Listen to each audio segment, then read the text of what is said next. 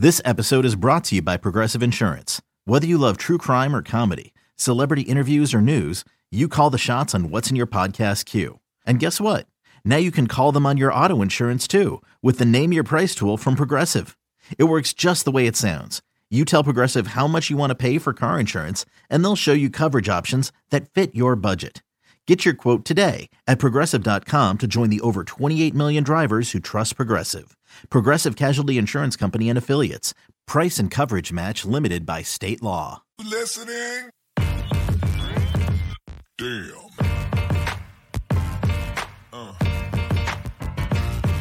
Yeah.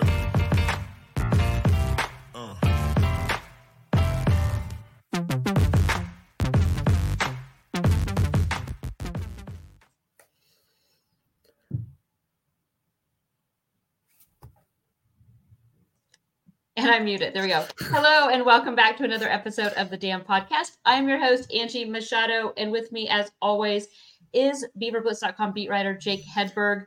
Jake, how are you today?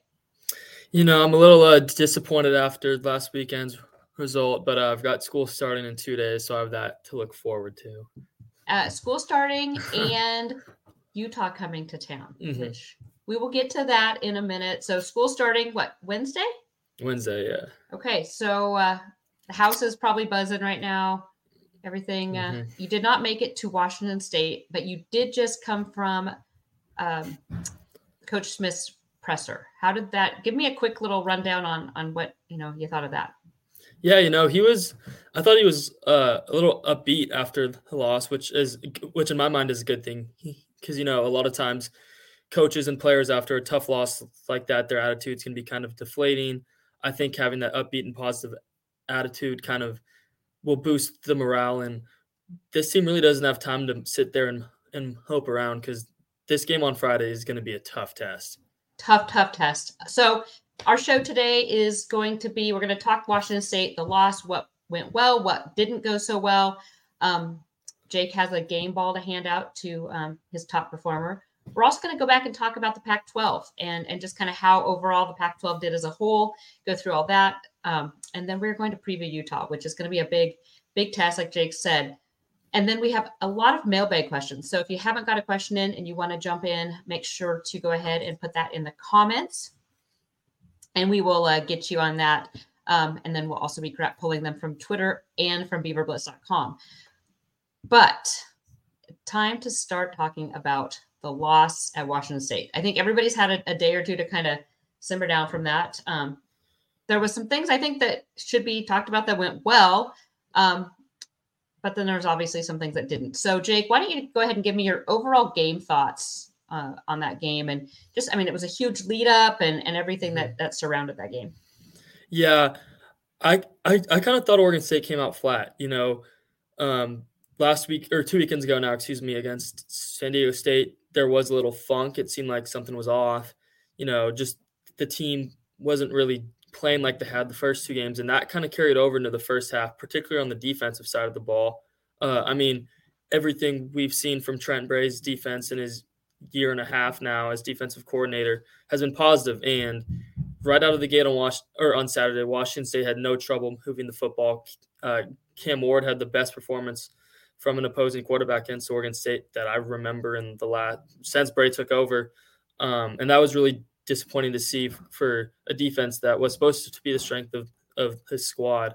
I do feel like there are questions in the secondary that still need to be ironed out, particularly that second cornerback spot. Tyrese Ivey got picked on at the start.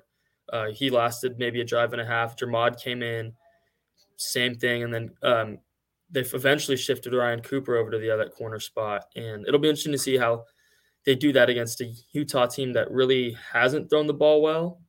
So I'm intrigued to see how that kind of plays out throughout the week. Yeah, it's kind of been a work in progress. And I think Coach Bray is kind of just moving guys around, trying to figure out who is going to perform at the top level during a game.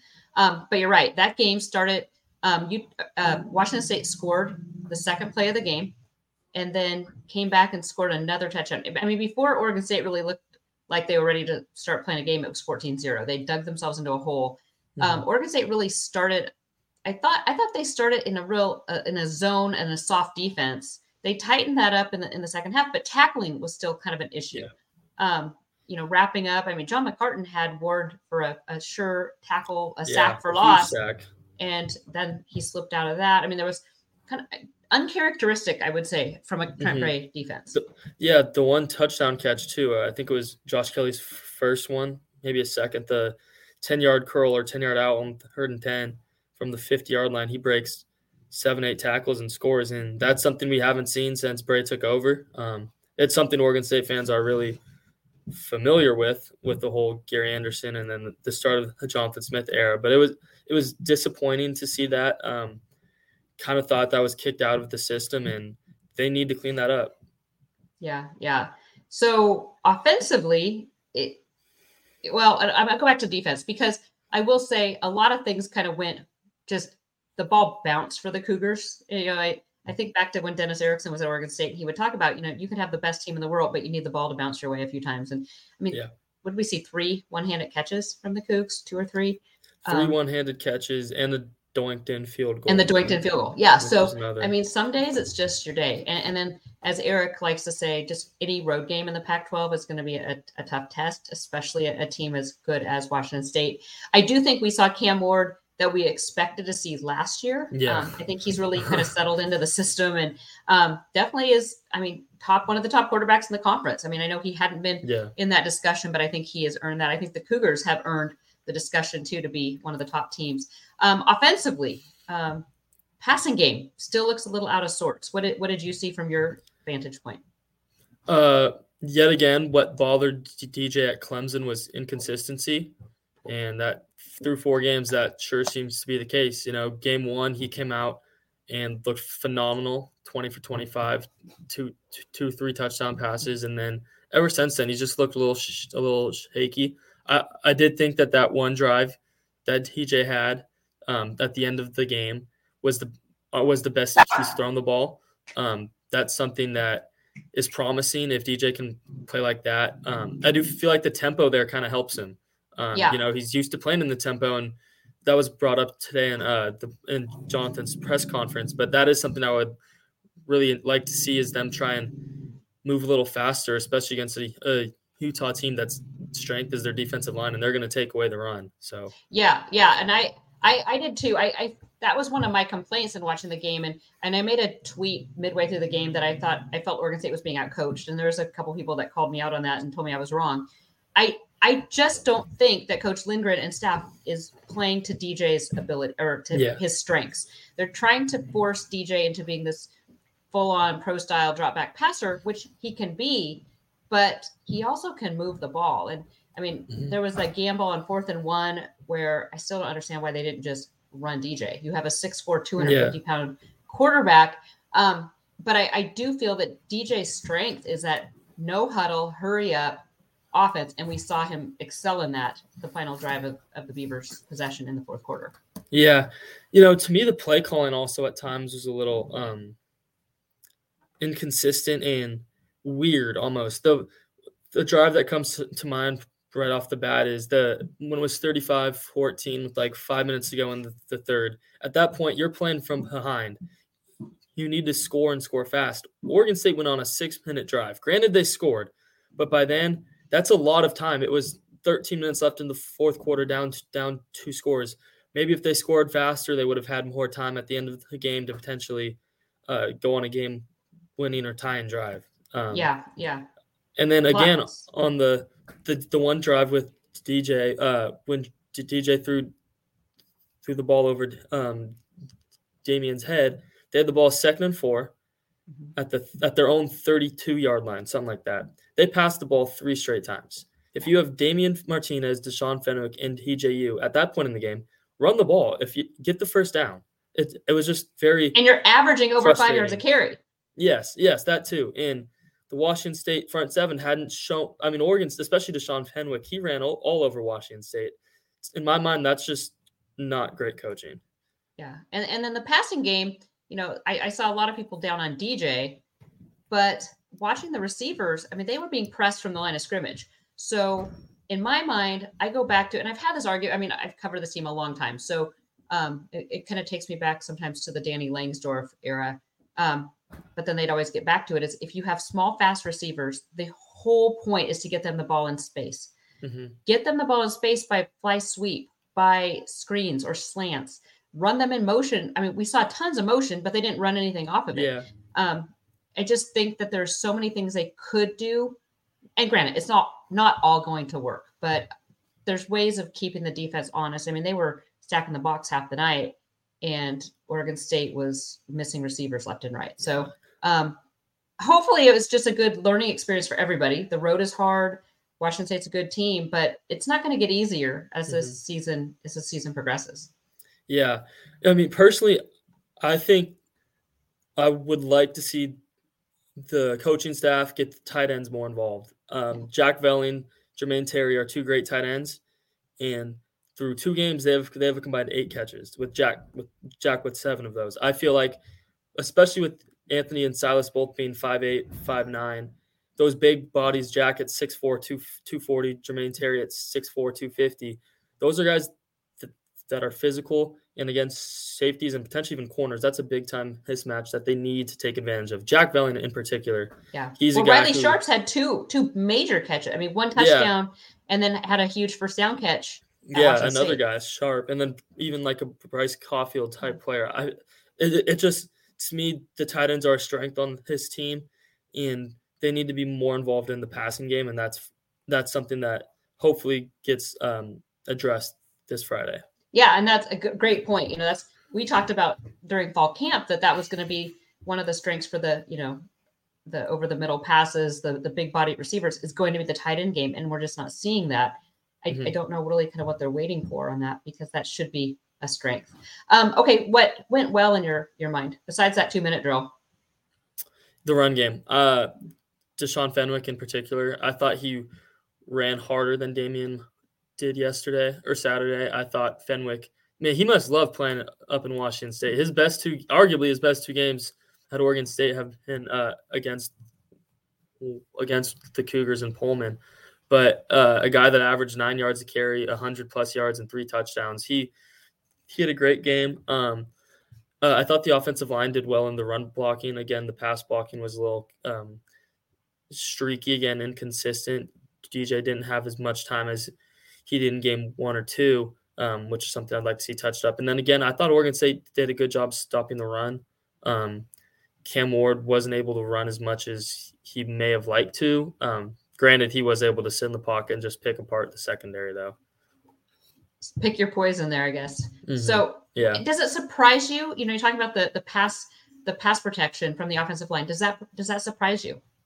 It really does. I mean, Washington State does have 2 great defensive ends in Ron Stone and Brennan Jackson, but coming into the season, everything we had seen really showed Oregon State's offensive line as being a top pass blocking unit in the country. And it's not like they've been terrible. It's up to the Oregon State standard that's been set over the last 5 years with Coach M. It hasn't been as good as prior seasons. Yeah, I'm surprised. I am surprised by that, though. Run blocking has been stellar, but yeah, just some, It's not going to get any easier, too. Jonah Ellis had 3.5 sacks last week alone. So yeah. I mean, Utah, the strength of their defense is always the front 7. Yeah. I mean, that is just what that you're going to be physical up front when you play the Utes. So it's going to get tough. It's like I said, it's not going to get easier anytime soon. I have to, another thing I thought was Oregon State was down and they really never got momentum in that game, but for them to fight back, I thought showed a lot of heart. I thought I thought it showed just the determination of these guys.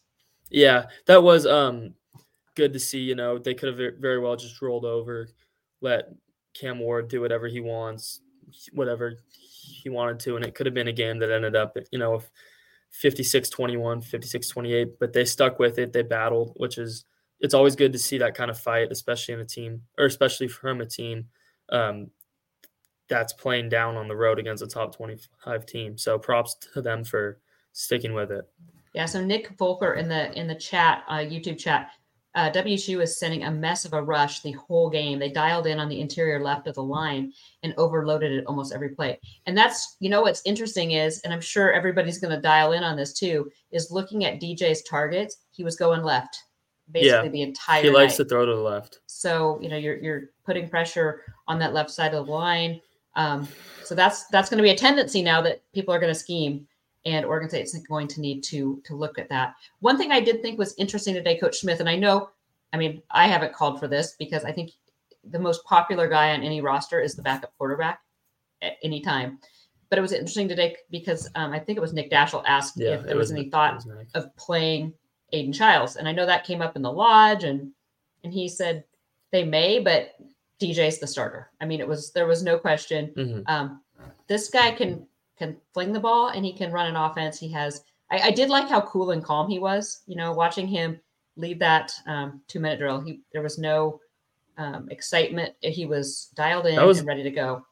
That was the best football I think I've seen him play. I agree. I think it was tremendous. But that again, it made me, and I talked about it today, and that's what she said, my post-game thoughts, is the fact that I think Oregon State needs to maybe tweak the offense to really go toward those strengths of DJ's. No huddle, let him just play some ball. Yeah, let him just play ball, little zone read, and take off and run if he needs to. So, you never want a guy to get hurt, but I know a lot of times Oregon State has always been in that mindset of you don't want the quarterback to run because you don't want him to get hurt. Oregon State has Aiden Childs in the wings. So, like I said, not that you want DJ to get hurt, but I think you have to use that strength of his that he can be mobile. He can run a no-huddle offense and, change some tempo there. I think could be very beneficial for Oregon State, especially against Utah. Yeah, I would love to see Oregon State work from the shotgun a little more. And I think it suits DJ's skill set better, and it gives Dame still. It's not going to affect the run game too much, I don't think. In short yardages, sure, put him under center, put Hodgins at fullback, but in passing downs, in 2nd and 9s, 2nd and 8s, I would get TJ in the shotgun, split out Jack Valley and Jermaine Terry, and just let TJ just go to work. Yeah. And put one of those other guys, put Ant or Cybo in motion and let him, create some mismatches there. I agree. I think we need to see more the motion, up tempo, just, so a little bit more confusion and not just try to either go deep or run it down the throats. Yeah. Okay. I think at this point, Oregon State also really needs a third receiver to step up and take that spot. It's very clear and obvious that Silas and Gould are number 1 and 2, but outside of that, I mean, there's a handful of guys, whether it is a Josiah Irish, a Jeremiah Noga, Trent Walker, a Zach Card, a Jimmy Valson. One of those guys, Oregon State can't just depend on 2 guys. They need a third. I mean, if you look, there's no team that's successful that has two pass catchers. They need more guys to step up. And, in preseason or non-conference, I think they had 7 or 8 each game. So, you're right. Only 2 receivers caught passes on Saturday, just Golden Bolden. Yeah. I mean, let's see. Josiah was targeted but dropped. Yeah, there was. Card wasn't targeted. Noga barely played. I don't think Trent got in. Yeah. So, interesting. So, it's going to be interesting to see how this team gets up. I do love the fact that they're playing at home. Friday night game is going to be rowdy. I just heard it's a sellout now. There's standing room only tickets available, so that'll be fun. And all the students. Jake, I know you're a student down there. Is the buzz? Is it strong down there? Yeah, it was dampened a little bit after yesterday's or Saturday's game, but there is still a vibe where, hey, we're still ranked in the top 25. There's a top 10 team coming to Corvallis. And Coach Smith said this today in his press conference. This team really feeds off the energy of the student section. And I truly believe at this point that Reser Stadium is one of the best home fields to play. Oregon State's lost 1 game since I've been a student here at Reser, and very well could have won that game. So USC last year? Everyone's excited. Yeah, that was the one. Yeah. So I agree. And that's, I think, like what Eric says too, it's Oregon State's one of those places. I mean, Martin Stadium, Washington State's tough.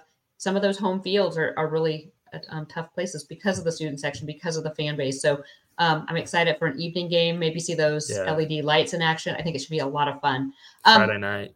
What surprised you about this game, about Washington State? Really, the Oregon State secondary. There were question marks. The starting secondary looked great the first two games. They held Chevin Cordero in check. They held Hyles Hastings in check for the most part. Against Jalen Maiden, they held him in check. But Cam Ward is obviously a way better quarterback than that. Josh Kelly and Kyle Williams are better receivers. And plain and simple, Washington State just ate the Oregon State secondary out. Cameron Ward could pretty much do whatever he wanted. There was never any issues for him. He could drop back, sit in the pocket, and just get to work. And again, I feel like Oregon State's pass rush struggled in that aspect. They could have helped the secondary out there, and that was disappointing to see. Before the game, I tweeted on Twitter, keys to the game: don't let Cam Ward get comfortable, and third down conversions. And if you look at it, Cam Ward got comfortable. He was able to throw for 400 plus yards and 5 total touchdowns, and Washington State didn't punt once. So yeah, that's if one of those things go the other way, then potentially this game has a different outcome. What? Okay, so Oregon State. Well, the Cougs did a couple trick plays, a couple fake fake punts, but Oregon State did 2 onside kicks. Last one, I'm not going to argue. It actually went really well. Mm-hmm. The first onside kick, I thought it was too early. I thought you should play the field position game on that one. What were your thoughts on that play? I'm the same way. I thought they should have onside kicked. Granted, it did work out. They got the ball back, but maybe they don't get the ball at their own 2-yard line and have to work 98 yards. Maybe they get it back at their 40, so they have to go 60 and still save clock, maybe keep a timeout or two along the way. And then the other one, I thought Atticus executed perfectly. It was very close. Being on the onside kick team in those situations, it's a lot tougher than people think. For like a guy like Jake Reichel, where the ball was right under him, there's no way.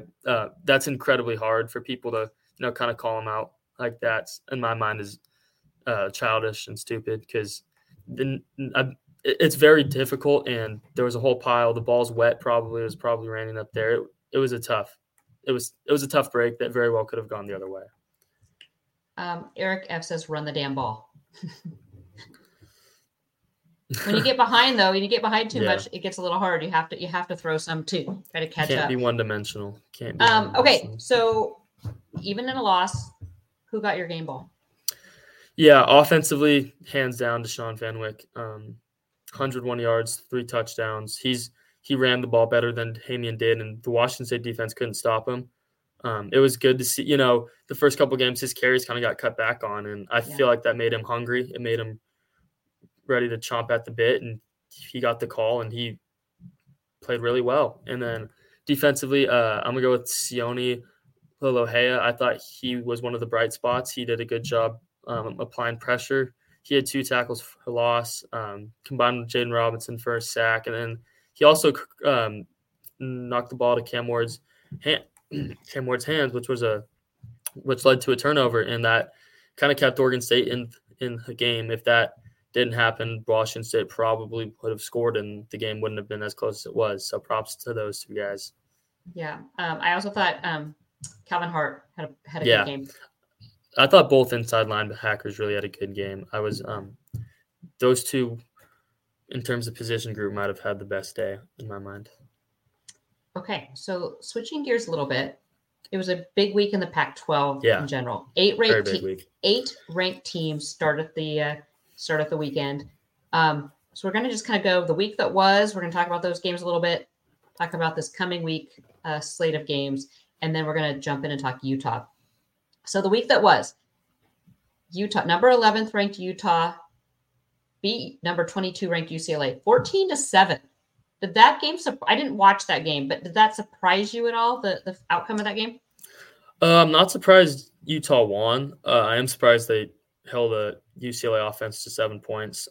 They made Dante Moore look like a true freshman quarterback. Their pass rush was really that last drive in particular. They had 3 sacks. I think there was no time for Dante to get comfortable. I do think this Utah offense at the moment is a little one-dimensional, which with Cam Rising's potential return is arguably the biggest storyline for Friday's game. I wasn't overly surprised. Not super impressed with the Utah offense, but man, that defense is legit. Yeah. So do you see another? Well, we'll talk about that when we get there. Okay, so the game I watched after my kiddos game was number 10 Oregon at number 19 or versus number 19 Colorado. I called that the hype bowl because, oh my God, seriously, you had Oregon hype, you had Colorado hype. I really didn't know who I wanted to win that game, to be completely honest. I was very conflicted. I texted my mom. I was like, am I rooting for the Ducks right now? I couldn't tell. It was very weird, but yeah, it was kind of a strange one. But in the end, Oregon prevailed like easily, 42-6. So Colorado drops out. They have USC this coming week. So it's going to be interesting. I mean, it's kind of what I think a lot of people kind of thought might happen. But still, I mean, what Deion Sanders has done, just kind of still changing. Noteworthy. It is very noteworthy. But the crazy amount of hype that the media was packing on them was unreal. Arizona, Stanford. Oh, go ahead. I think Oregon does look really good right now. Granted, we don't know if Colorado's as good as they were expected to be, but that game next Saturday or October 14th, Oregon against Washington. That's one I'm really looking forward to watching. Yeah, that's a huge one. Arizona, Stanford. I think Stanford may be the worst team in the conference, and they held Arizona. Yeah, they held 21. Arizona won 21-20. Stanford was up at halftime too, and I was, I didn't get to watch this game, but I was watching the end of the Oregon State game, and I got a notification. I was talking to my friends. I was like, Stanford's up on Arizona, and we were all very confused because Arizona had appeared to be maybe in that next tier behind, maybe in the same tier as a UCLA team in a Colorado, but they played terrible against Stanford, and Stanford is, in my mind, a hot mess. I don't know if they're built to compete in this era of college football, which is really quite unfortunate because when Stanford's good, it's good for the sport. Yeah. Not a whole lot to take away from that one besides Arizona may not be the surprise team of the Pac-12 that I thought they would be. Yeah, but Oregon State has to play them on the road the end of October. So all bets who are knows off by then? Yeah. It's only been a week. So the other one so ASU looked again like hot mess. And USC, number 5 at the time, number 5 ranked USC goes into ASU, and that was actually a tight one for a while. Yeah. USC ends up winning 42-28, but still, ASU put up 28 points against USC. USC's defense is horrible. Yeah, I think Alex Grinch needed to be left on the tarmac after that one. That was a disastrous defensive performance. If you're letting Drew Pine score 28 points on you, and not a knock on Drew Pine, but if you're a top 10 team, you should be able to hold top 5 team. Yeah, top 5 team. You should be able to hold a team that just got shut out by Fresno State to at least 10 points or less. And Arizona State could move the ball very well. And that I don't think SC is a top 2 team in the Pac-12 right now, to be honest. I think both Washington and Oregon have been more impressive. Yeah, Washington State is right. I mean, I Washington agree. State, you could argue too. Yeah. I mean, seriously. I mean, and Utah. Defense is going to win in Utah. I mean, defense is going to win a championship. I agree. Washington, Oregon. I think Washington right now is the cream of the crop. Yeah, I think Washington overall, best team. I think Washington might even be the best team in the country right now. No team in the country has looked overly impressive. Georgia's looked.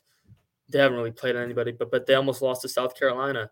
Michigan's been average per their standards. Ohio State did sneak out a good win over Notre Dame, but no team's really dominated everyone the way that Washington has. And I think that at this point, Michael Penix is the Heisman frontrunner. I mean, it's really crazy how good that passing game is. And Oregon State is going to have their hands full come November with that one.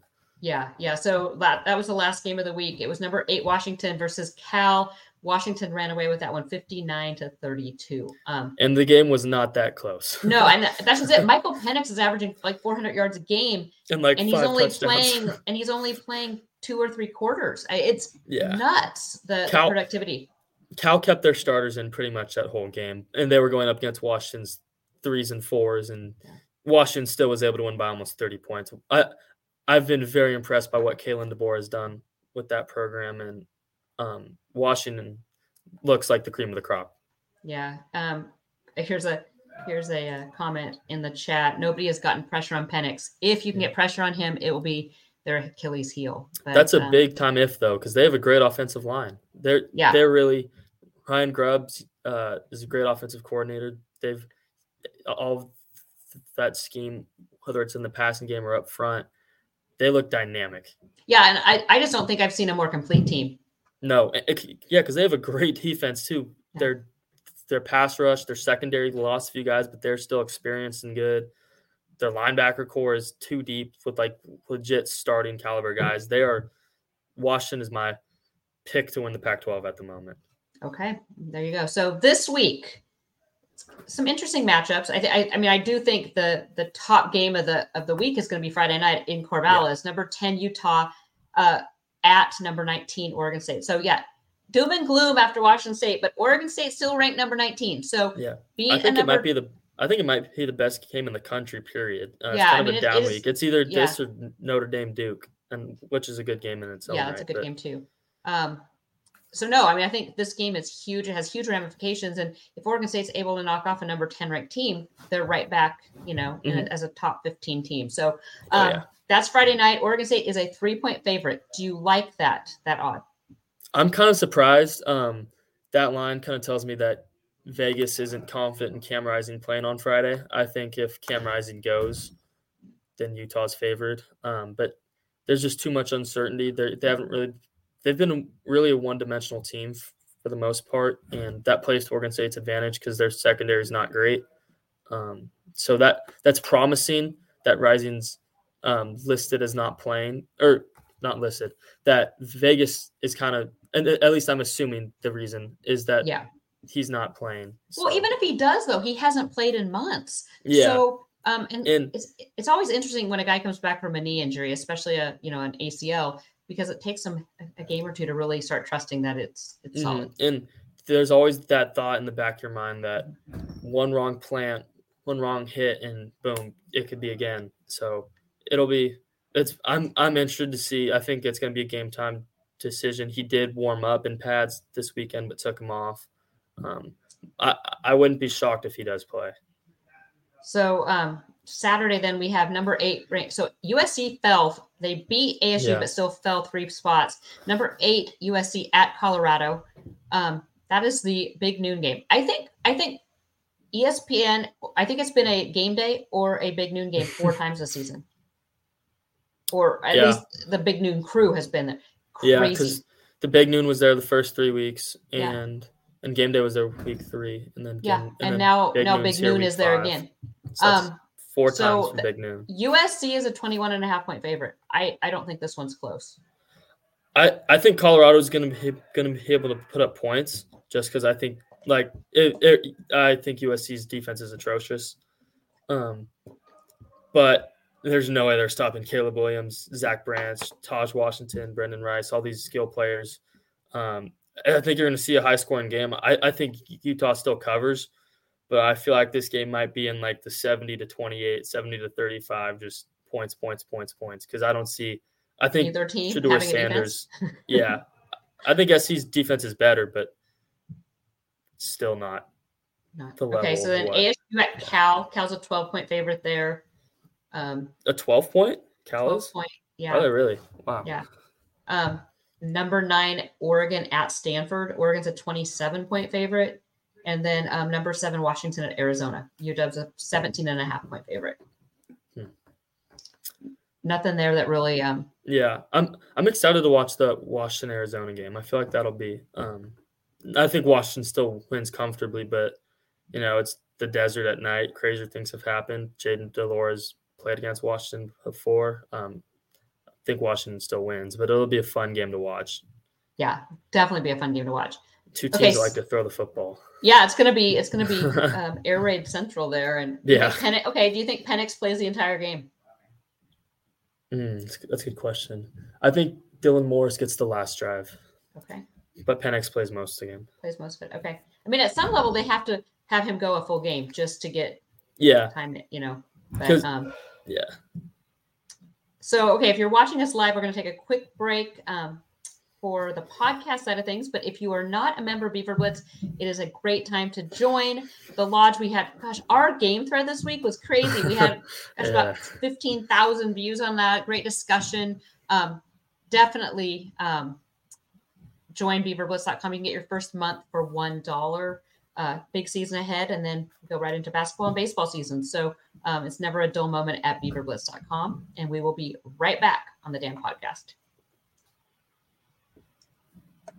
eBay Motors is here for the ride. Remember when you first saw the potential?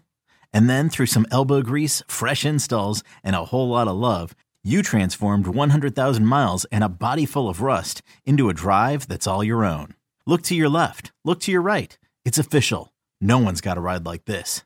There's nothing else that sounds like, feels like, or looks like the set of wheels in your garage. With over 122 million parts, you can make sure your number one ride or die stays running smoothly. So there's no limit to how far you can take it. Brake kits, turbochargers, engines, exhaust kits, roof racks, LED headlights, bumpers, whatever your baby needs, eBay Motors has it. And with eBay Guaranteed Fit, it's guaranteed to fit your ride the first time, every time, or your money back. Plus, at these prices, well, you're burning rubber, not cash. Keep your ride or die alive at ebaymotors.com. Eligible items only. Exclusions apply.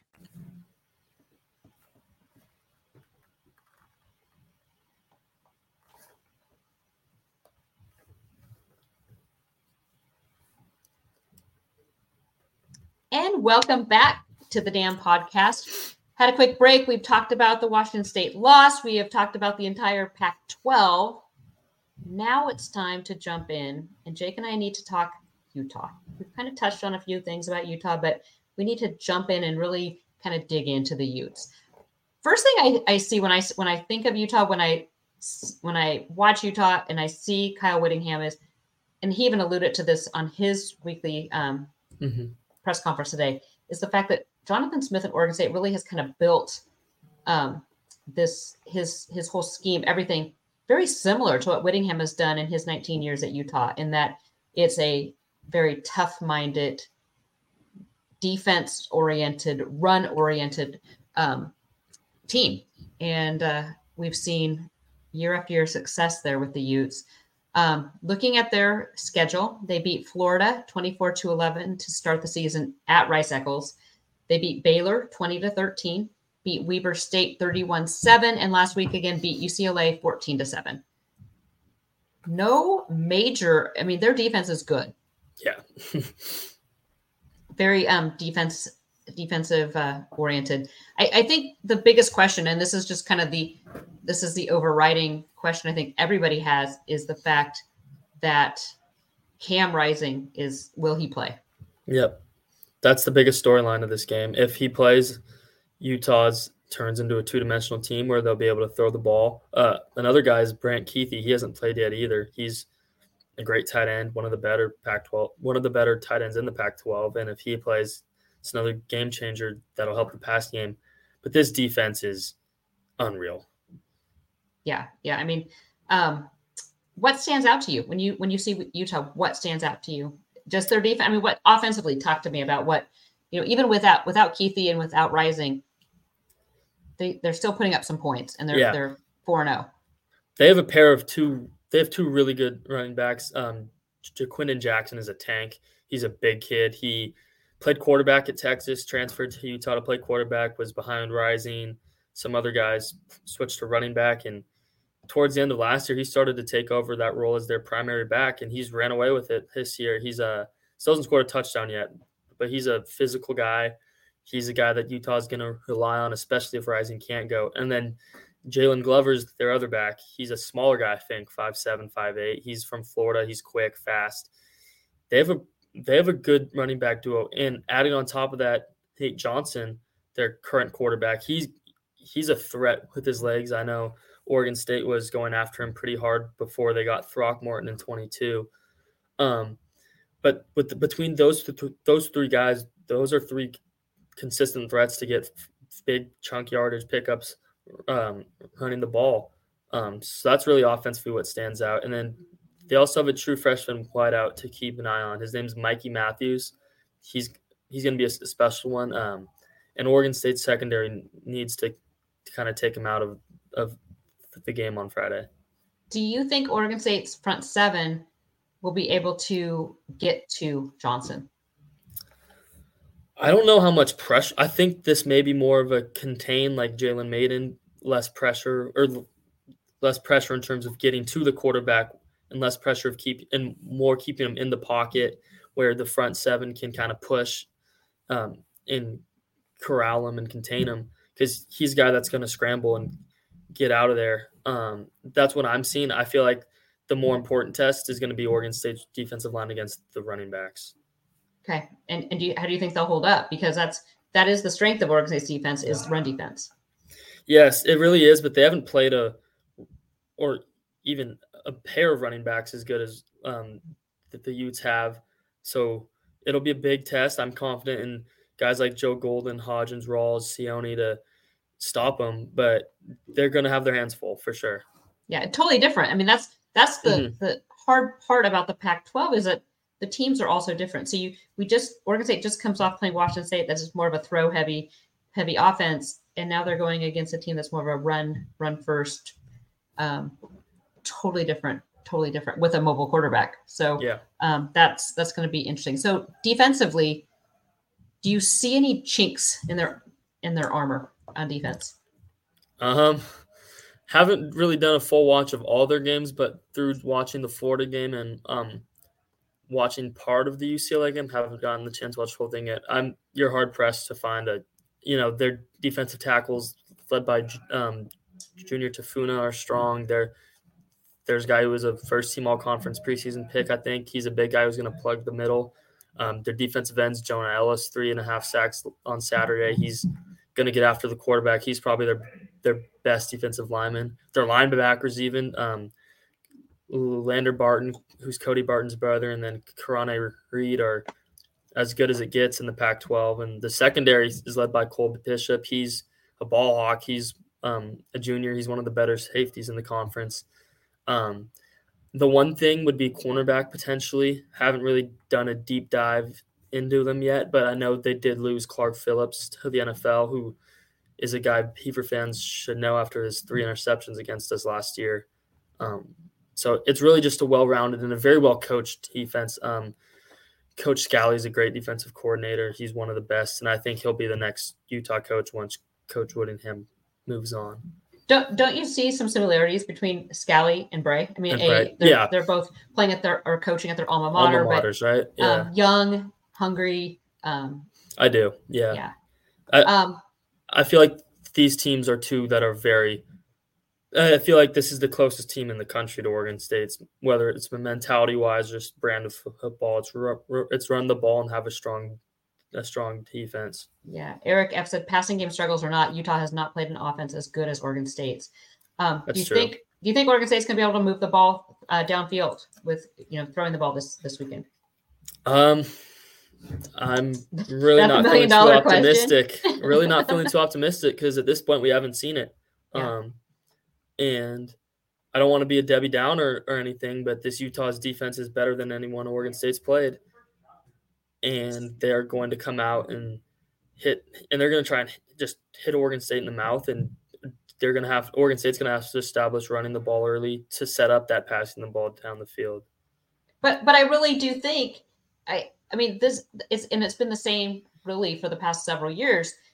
The blueprint's out there. If you want to stop Oregon State's offense, is stop the run, load the box, stop the run, and make them beat you with your arms. So I do like Oregon State's chances probably more so than I have the past couple of years with having DJ back there, but they haven't showed it yet.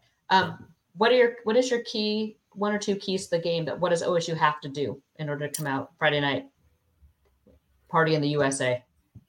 I think they have to make Utah one-dimensional, keep the ball out of the air, especially if Cam Rising plays, because Oregon State's secondary is the weak link on this team. The front seven appears to be the strength. They need to make Utah run the ball, keep it out of the air, and then offensively, I think Damian and Deshaun, they need to get themselves established early, because this is going to be a physical game. Oregon State in the trenches, they have to establish themselves as the dominant line. Otherwise, Utah's defensive line is capable of really bullying anyone in the country, and it could be a long day if the run game gets taken away from Oregon State on top of a struggling pass game. Okay, so one question, kind of back to the Washington State. When I was watching the game, Oregon State was trying to go outside on all their runs. That's not the strength of this team. That's not the strength of the team. And the Washington State defensive ends were their two best players on the defensive side of the ball. Yeah. I mean, but in the comments, Oregon State does need to find some way to get the passing game going because Utah will crush them if Oregon State becomes one-dimensional. I agree. If Oregon State needs TJ to play his best game if they want to beat this team, in my mind. Do you try to go some more hurry up, let DJ just play a little street ball, or do you continue to try to? I go tempo and try and get guys involved in ways they haven't been. The fly sweep hasn't been a big factor, and Gould and Bolden are both guys that are fast enough. I mean, Anthony Gould scored a touchdown on a fly sweep against Utah in 21. And then tight ends, too, is another thing. I feel like you've got to get those guys involved because Utah's corners, they'll press up, they'll be physical, and that could cause trouble for Anthony and Silas. And if you get Jack or Jermaine or Briley or Caulfield in his matches, then it could be an advantage for TJ to get the ball to a bigger body target that easily creates separation. Okay. You guys heard it here. And stick with Beaver Blitz all week. Jake will be having his matchup analysis with more deep dives into the Utah Utes and how they actually pair up against Oregon State. Jake, do you have time for a few questions? We have some mailbag questions. Let's do it. Let's do it. Okay, I'm jumping on Beaver Blitz here. We got quite a few here. So Iversoth has a couple. Do you think the defensive staff relied a little too much on their game plan from last year against the Cougars? It felt like they weren't expecting Cam Ward to stay calm in the pocket and make the throws. That's a good question. That's actually a great question. I do feel like what worked last year worked, and they may have kind of stuck with that. But Washington State had a new offensive coordinator, and Ben Arbuckle. It was a different scheme, and Ward looked way more comfortable. He was able, and I don't know whether it was last year in week one, or in the first drive or two, he was kind of pressured early. He didn't have time, and it kind of flustered him the rest of the game. Whereas first two drives of this game, he had, I want to say 130 yards and 2 touchdowns. And then it flustered Oregon State. So it was like the roles were reversed from last year. And I do think Washington State skill players are also, at least at the receiver spot, are way better. And the Washington State's best receiver didn't even play.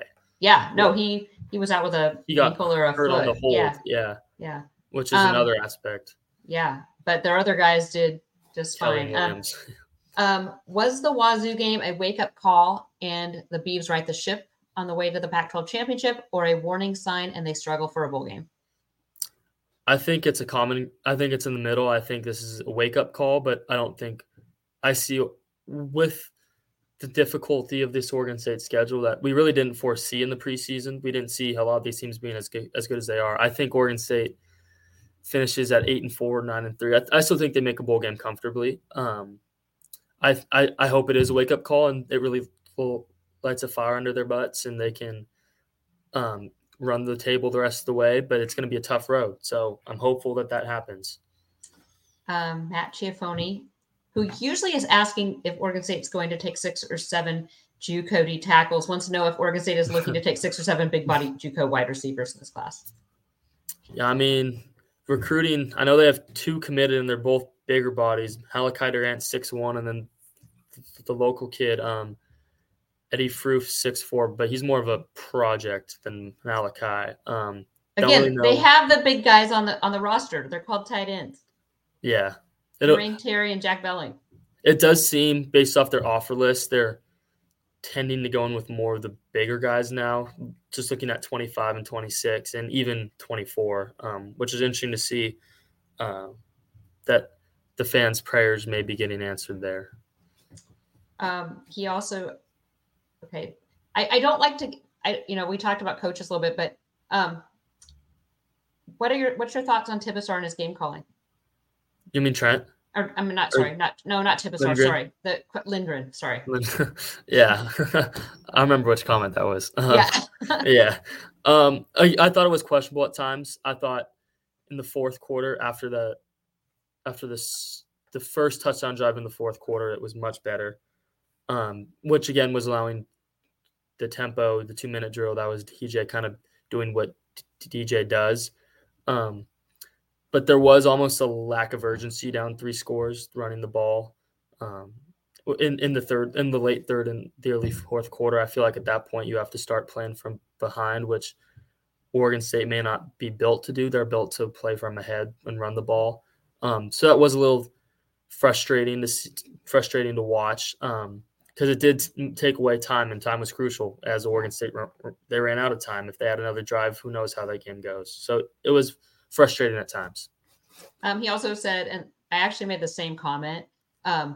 He said, I stated in the game thread that OSU's offense with DJ should look more like the 2009-2010 U of O under Chip Kelly. Run the ball 50-ish times a game with about 15 passes or so, and use the QB's arms and legs outside the pocket.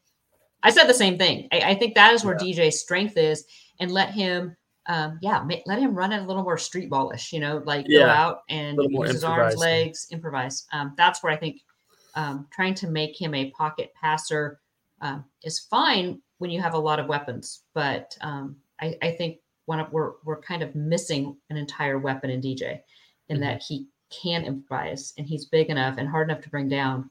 Let him run.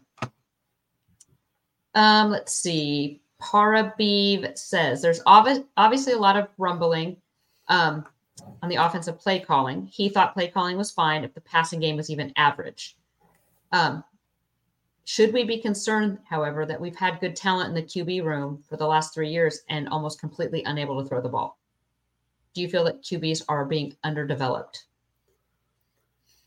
I wouldn't necessarily say undeveloped. I just feel like the talent of the Oregon State receivers compared to what we've seen as Beaver fans isn't what it used to be. Anthony and Cyrus are great receivers, but they're 5'8". They're limited. Nothing they can do about it. This is an Oregon State team that doesn't have a Brandon Cooks or an Isaiah Hodgins or even a Luke Musgrave, where I think last year if Musgrave doesn't get hurt, Chance Nolan maybe doesn't struggle the way he does, just having that NFL starting tight end caliber player. I don't really know if Oregon State has any NFL ready at the moment guys on their roster and in the last 3 years outside of Musgrave, but he was hurt. So yeah. And we didn't when he was playing, he didn't look like body wise he did, but he wasn't making the catches. Yeah, I kind of go back to that question we got in the mailbag. I think it was before fall camp even started. It was like, would you rather have Isaiah Hodgins or Stephen Pye on this year's team? And I Isaiah Hodgins. You did say Hodgins. I said Pye. I feel like this receiving core is if they need a 6'4" guy, that's to me.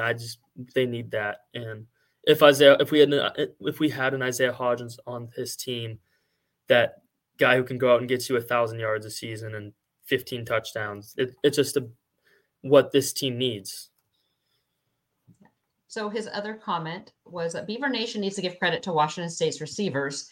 I tend to think that Saturday night was a motivation problem, maybe from playing 3 soft teams and not a skill problem. Bray's scheme worked. We saw that in the second half when players executed. Is the secondary unit going to bounce back or wither?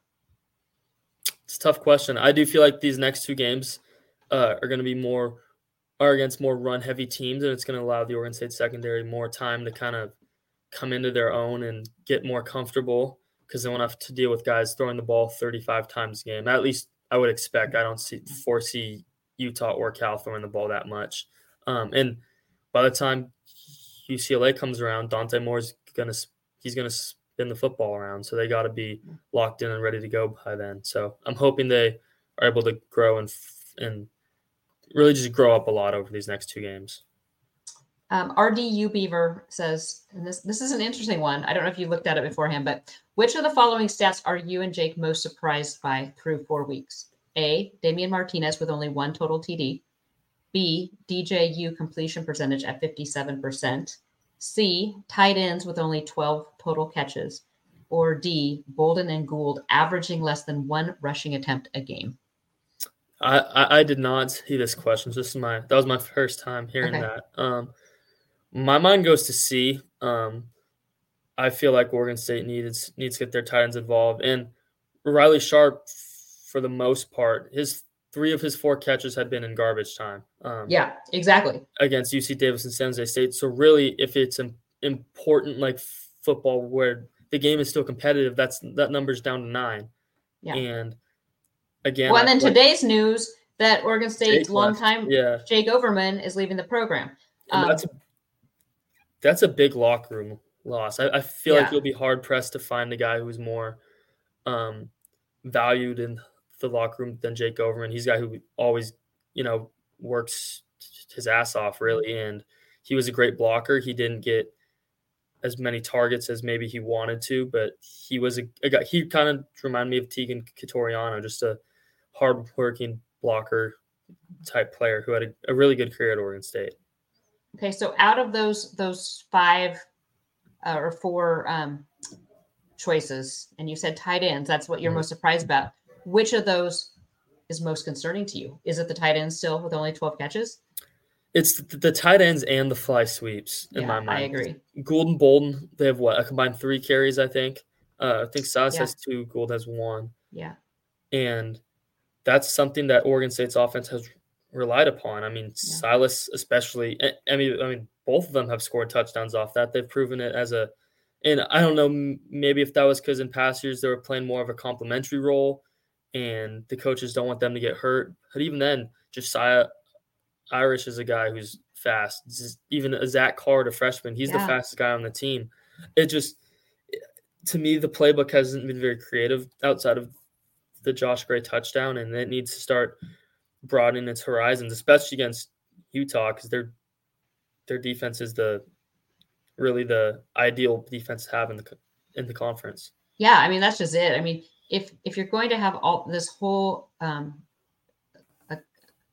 selection of small, fast guys, you need to figure out a way to get the ball to them in space and let their speed show. They're not going to win, hand fights with DBs. 6'2" corners. Yeah. And so it's just not going to happen. So you need to get the ball to them in space. And by not doing so, I mean, that's probably my most puzzling one right now. And that's probably and like you said, the tight ends, because they're complementary in a way, because Oregon State doesn't have a lot of tall, bigger body receivers.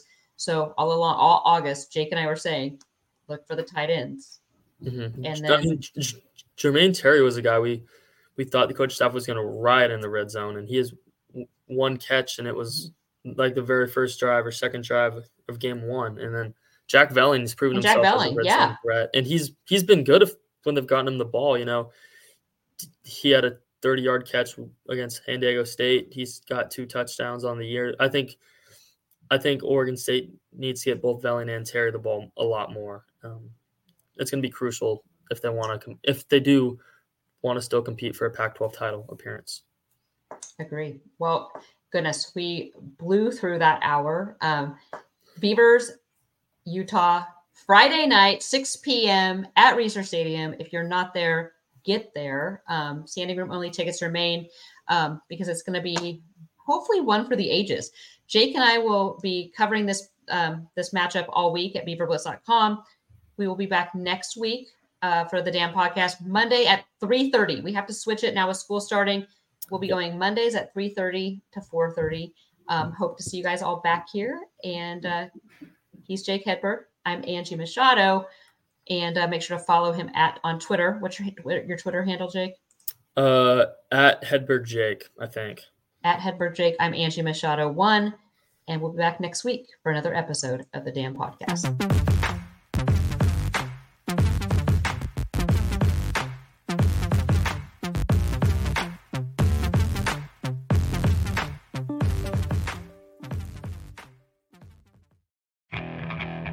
Okay, picture this. It's Friday afternoon when a thought hits you. I can waste another weekend doing the same old whatever, or I can conquer it.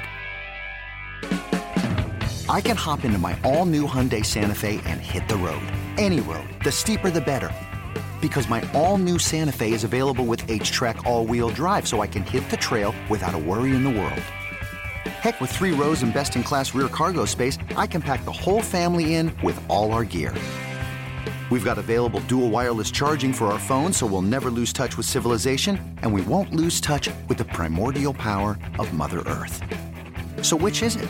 Waste the weekend or do something a little more epic? And conquer it in the all-new Hyundai Santa Fe.